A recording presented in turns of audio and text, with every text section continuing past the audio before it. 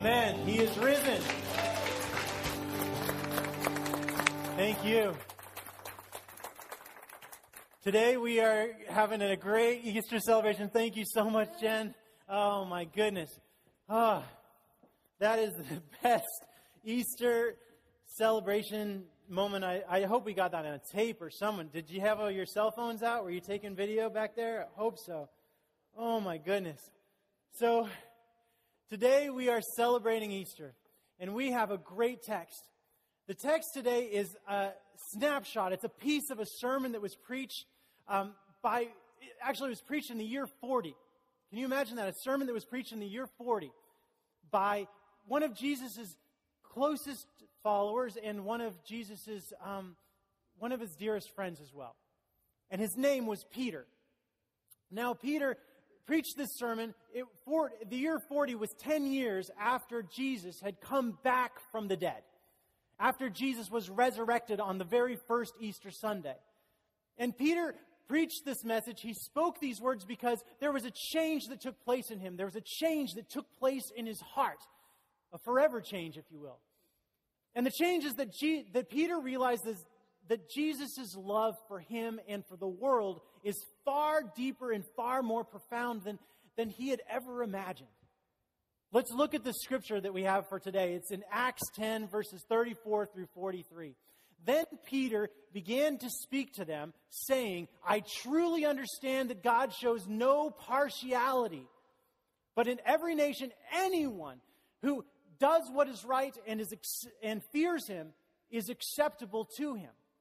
Now you know the message that they sent to the people of Israel, preaching peace by Jesus Christ, for he is Lord of all. This message spread throughout Judea, beginning in Galilee after the baptism of Jesus, that John the Baptist announced or foretold. How God anointed Jesus with the Holy Spirit and with power, and how he went about doing good and healing all who were oppressed by the devil, for God was with him. Now we are witnesses to all that he did, both in Judea and in Jerusalem, where they put him to death by hanging him on a tree. But God raised him on the third day and allowed him to appear not to all the people, but to us who were chosen by God as witnesses and who ate and drank with him after he rose from the dead. He commanded us to preach and to testify that he is the one ordained by God as judge of the living and the dead. All the prophets testify that everyone who believes in him receives forgiveness of sins through his name. Now we say, this is the word of the Lord, and you say, thanks be to God. Now, since I had the last opportunity to see many of you 2 weeks ago, everything in my life has changed. And when I say everything, I mean everything in my life has changed. 2 weeks ago, I was the father of two little girls, two sweet girls, Ella, who's 3 years old, and Olivia, who's a year and a half. And then, 9 days ago, thanks to all of the support and prayers of every single one of you over such a long time, and thanks to the grace of God, my wife gave birth last Friday to a healthy baby boy named Luke William.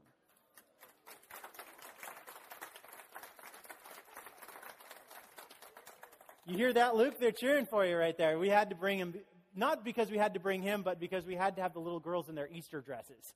So it's just, what do you do with that?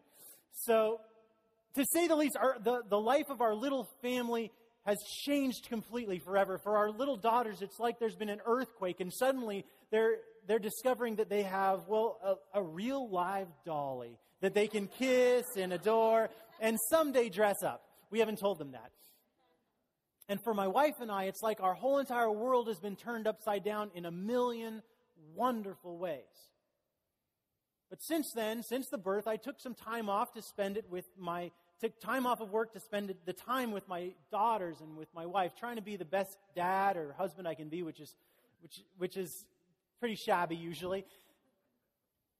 But I got the opportunity to spend a lot of time with my daughters, just listening to them and talking with them and playing with them and helping them to adjust to this significant change in their world.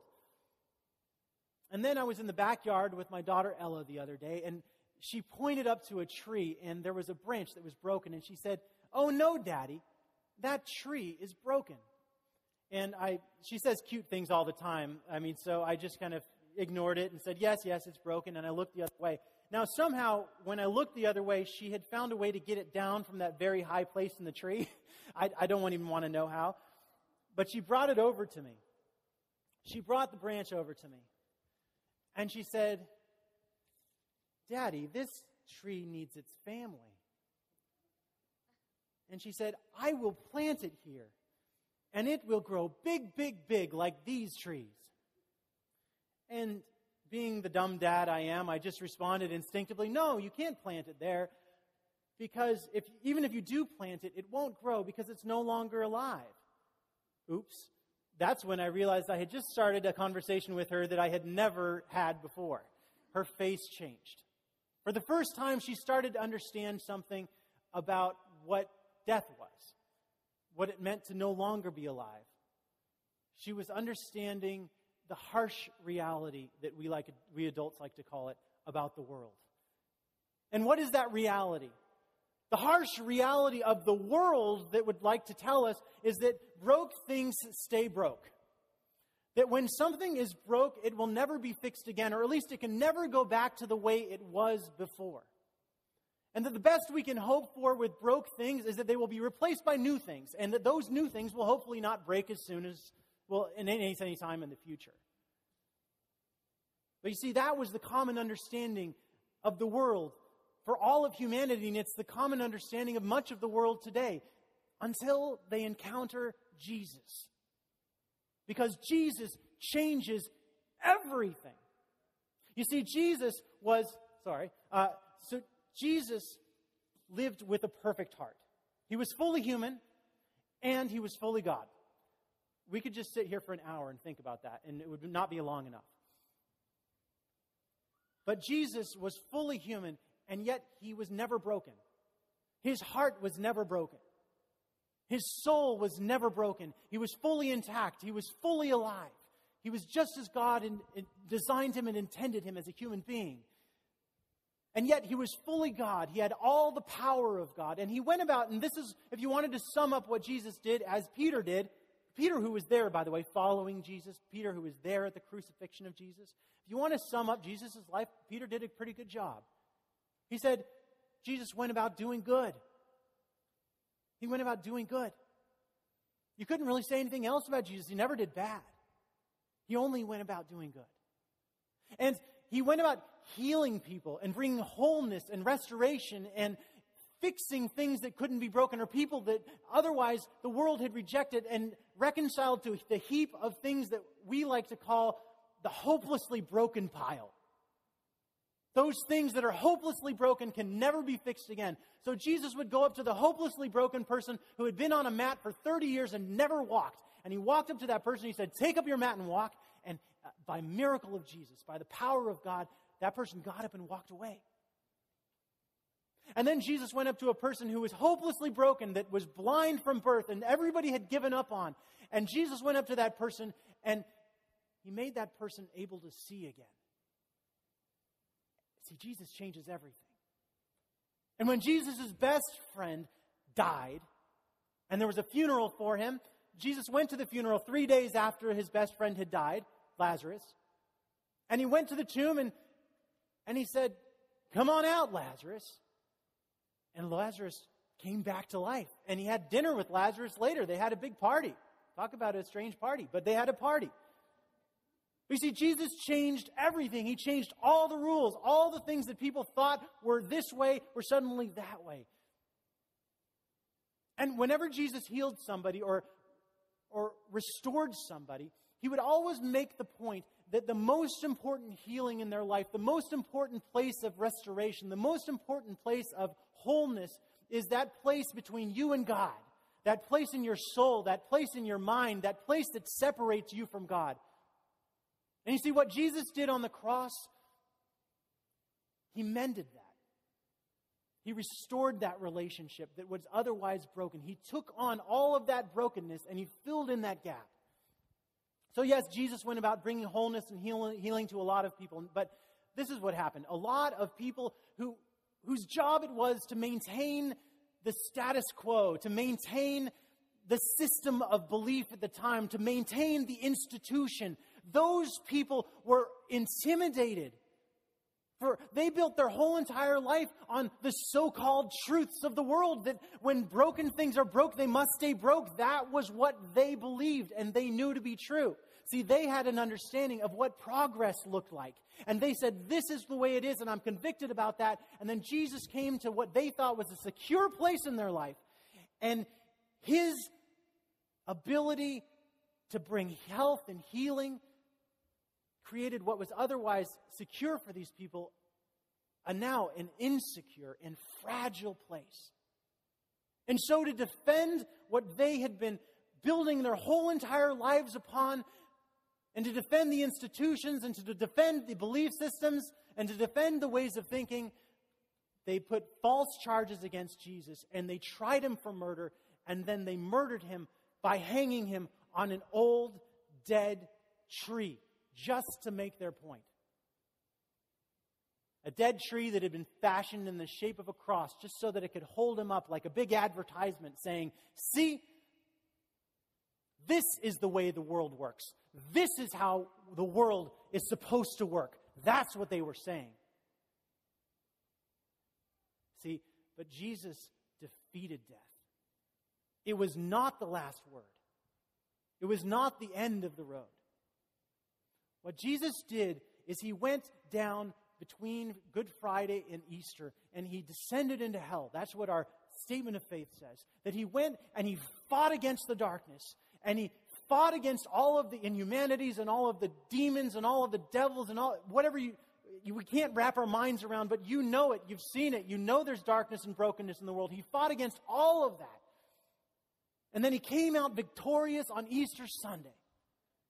He came back and he showed people the holes in his hands and his feet. And he showed them that what they thought was a reality was no longer a reality. And he changed the rules. See, Jesus changes everything. I love this scripture that Paul shares in Romans 8:38.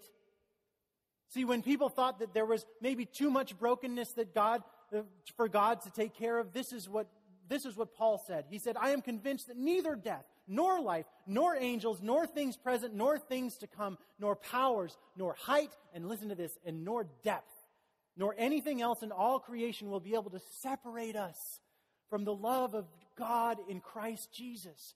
Nothing can separate us from that. And that's what Peter realized, and that's what he had to preach 10 years after Jesus had been raised from the dead. 10 years after Peter had seen Jesus and touched the holes in his hands and his feet. 13 years after Peter had walked with Jesus and experienced the miracles of Jesus, yet Peter still had growing to do. Peter still had learning to do. So don't beat yourself up too much if you're learning something new today like I am. Peter discovered that you didn't need to have to look a certain way or walk a certain way or talk a certain way in order to receive the forgiveness of Jesus Christ, in order to receive the total love of Christ. That was the freedom that Peter had to preach that day. And that's the freedom that we get the opportunity to share with the world. See, after I had the opportunity to talk to my daughter about how that tree could not possibly grow, then I realized it was another opportunity to talk to her about heaven. And so I talked to her about loving Jesus and trusting Jesus, and that when you love and trust Jesus, that you will never die, that you will live forever. You will never die. You will live forever. And just to make the point to her, I told her, you know, heaven, it's better than Disneyland. And I think she got it. And her face changed. And her face changed as she understood that what's reality for that tree branch is not necessarily the reality for us. But even the realities that we impose on that tree branch are not impossible for God. Listen to this scripture that Matthew preaches. I just can't get away from this. I'm so excited about these scriptures. And Matthew writes in 1926, not in the year 1926, in chapter 19, verse 26. For mortals it is impossible, but for God all things are possible. All things are possible. Long before Jesus came, there was a man named Job. Job is famous because his life fell apart completely. Everything fell apart for Job. His life was in shambles, complete deterioration. And he asked these words. He wrote these words, and I love them. In Job chapter 14, verse 7, he says, For there is hope for a tree if it is cut down, that it will sprout again, and that its shoots will not cease. You need to hear this. There is no amount of brokenness that is too much for Jesus Christ to meet you at. There is nothing that Jesus can't heal. There's nothing that Jesus cannot repair or restore or mend or put in the right direction. And the most important thing that Jesus can heal or restore, and the most important thing that you can hear, is to have your heart open to God's change in your life. And then to be like Peter, hearing that command of Jesus to go and preach to the people. That's what Peter said. Go and preach to the people. And to testify that he is the one who is judge over the living and the dead. Now, I don't want you to have a stopping point about that. Think about it. Jesus Christ, the most loving person that ever lived. Jesus Christ, the Son of God, is the judge of the living and the dead. That is really, really good news. That's not bad news. That's good news for you and for me and everybody that we encounter. So don't hesitate to tell your neighbors or your friends or to follow the commands of Jesus as you go out from here today. To share the good news with everyone you meet. And to let them know that He is risen. He is risen indeed. Amen. Let's pray. Lord Jesus,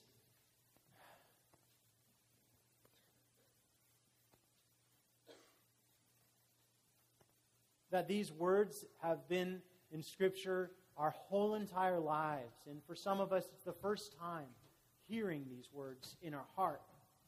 Lord, that you have prepared this moment for us, that you've walked alongside us carefully, wrapping your arms around us and nudging us and guiding us forward our entire life and making straight our paths.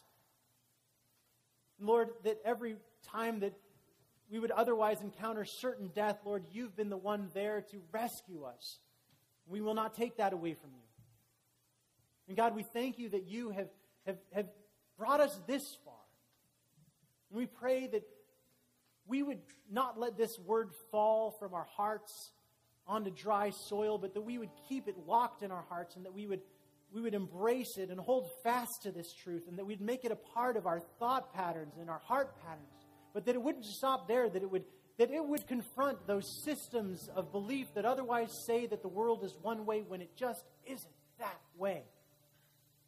So God, we pray that this world would be mended, that these streets would be mended, that these hearts of these cities and these countries and these nations would be mended, and that we would be your ambassadors, like those ambassadors negotiating peace treaties, Lord. We pray that we would be your ambassadors of peace by Jesus Christ. We thank you, God, for the good news that Peter gave to those people that day in the year 40, and the good news we get to share, that Jesus Christ is Lord of all. And all God's people said, Amen.